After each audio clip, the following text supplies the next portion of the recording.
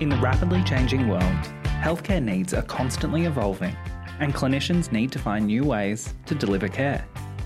And often the best way to do that is by looking back. Without Marie Curie, there would be no pioneering improvements to medical imaging today. If Edward Jenner didn't inoculate a 13-year-old with cowpox, there wouldn't even be a space for Professor Ian Fraser's cervical cancer vaccine. Our clinicians are standing on the shoulders of those who came before them, learning, growing, and advancing. Hindsight isn't 20/20. It's our future.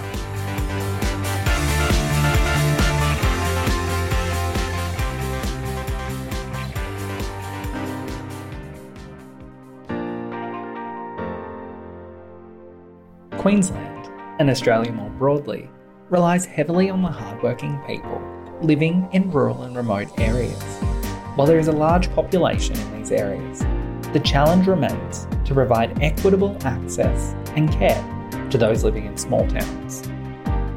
We invited 4 projects from rural and remote areas to share how they are meeting the specific needs of their community and helping to overcome the tyranny of distance. Rural and remote towns inherently foster a sense of community, and in Mackay, David Farlow and his team have used this to help address obesity.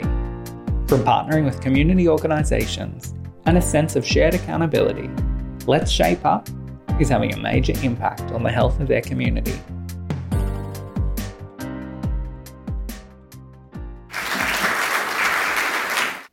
This talk today, actually, we probably should have changed it to wellness, because even though it was targeting initially obesity, diabetes, it's all about actually wellness and chronic disease. We're faced with a tsunami of chronic disease, and it seems to be pushed around as who should look after it. Federal government, state government, primary healthcare network, and we're not winning the battle. What we're going to show today is we've got something that we think is reasonably innovative, but it's really just maximising what's already out there in the community. It's based on changing human behaviour. How do you really change human behaviour? In fact, some of the research in social inclusion theory and behavioural psychology gives you some clues towards it. And this is all based really on tribes. And the reason I asked, do you look after staff? What is a tribe? In fact, tribe can be as small as a family. The tribal influencer in a family might not be mum and dad. It could be the son, it could be the daughter. And then your tribe, the group here under John Wakefield, Queensland Health, he's a tribal leader. You also have tribes, country towns, bigger cities, state versus state. Australia as a country versus others. Think of the passion and the behaviour of the Indians in cricket. It's almost a religion rather than a game. So trying to understand what makes people change. You've got all the internet, all the opportunities, all the information there. Why don't people change? Just a few statistics. Of course, you've got data. When it comes to population health data, it's really tough. Across all communities, we know there's a rate of obesity, there's a rate of people being overweight. So we're trying to make some form of attempt in the Mackay community to make a difference. Clinical Excellence Queensland kindly funded some money some time ago to see if we could make a difference. We thought about this originally in probably back in 2016. We've been working on this a couple of years. Have we made a difference? No, not at this point, because it takes a long time to change the community. We actually had the Daily Mercury, which is the Mackay paper, on Tuesday release an article, and page 5 it says Mackay's shame. We sort of hit the highlights again. There's an AMA survey, and AMA put some data out that really showed that we need to do something. Ironically, the AMA surveyed all the doctors, GPs, and 90% of GPs said they don't believe the patients really listen to them. I was a GP for 7 years. In fact, when I look back at my success rate of changing people's behaviour around chronic disease is probably right. Part of this project, nutritionists that work with us also said the same. So how do we make a difference? This is the Mackay Institute Research Innovation. I won't focus on that. This project is part of what we're trying to build at Mackay. What we're really doing is trying to really awaken the community to say, hang on, we've got a problem. We can't expect the government to fix everything. We can't expect doctors to fix everything, nutritionists to fix everything. In fact, the evidence is that if you get a tribe on side, it's a tribal influencer that can make the difference. So our job is really to awaken the tribal leaders of the community. We empower them, we activate, and we provide support.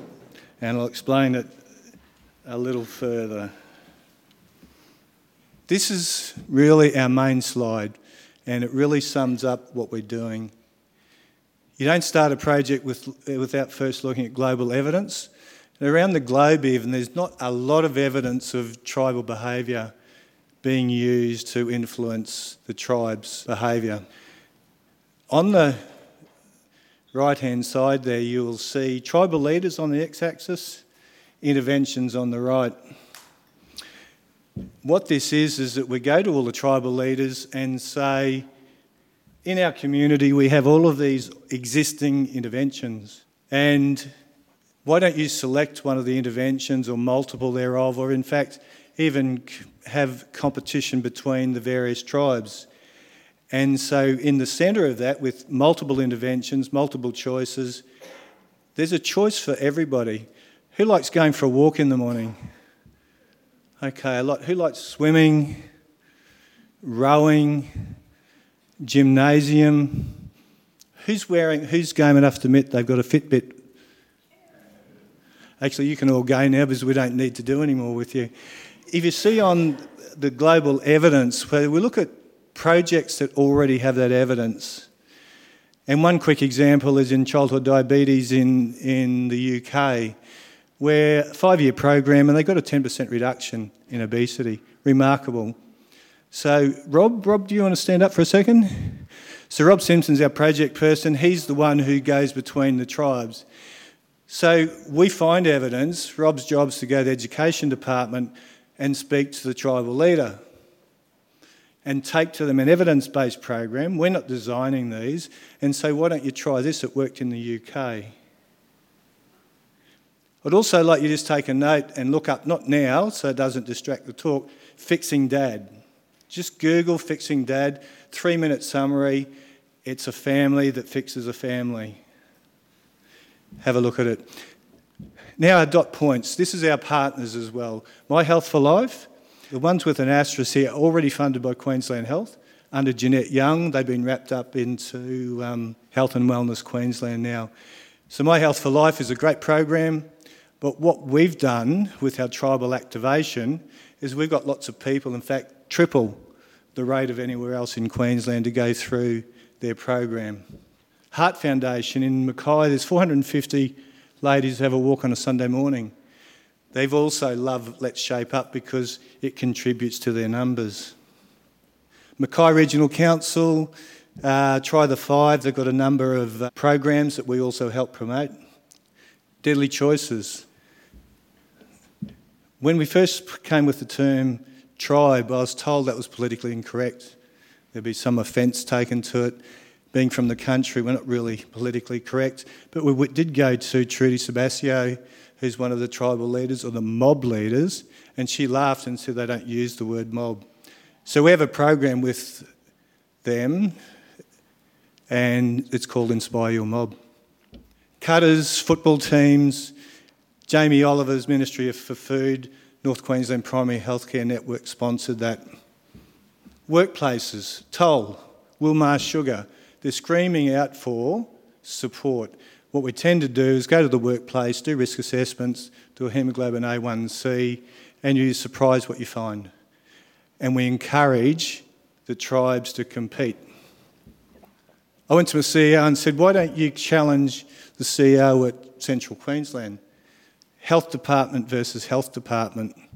for 10,000 steps. Another great program, Central Queensland University. We didn't design it, we just helped activate it.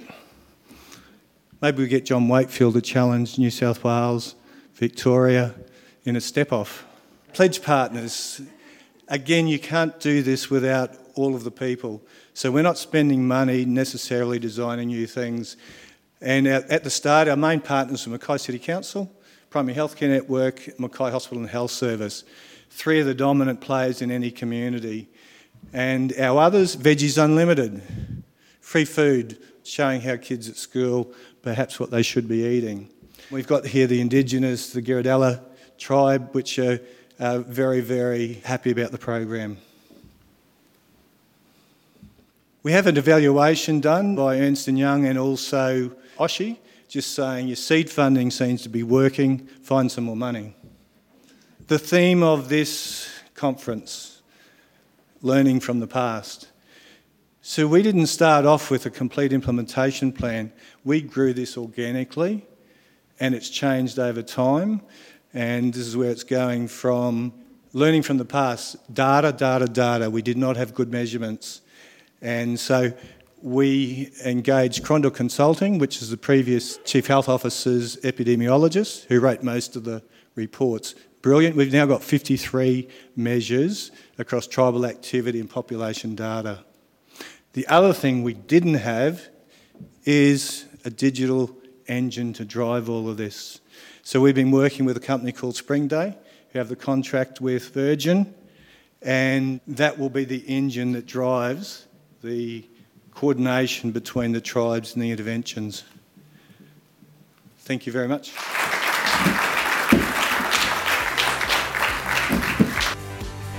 As always, thank you for listening to our podcast and taking the time to learn about the wonderful work of Queensland's frontline clinicians. To continue the conversation, head on over to Facebook and let us know of any pockets of excellence you think deserve to be showcased. This podcast is proudly brought to you by Clinical Excellence Queensland.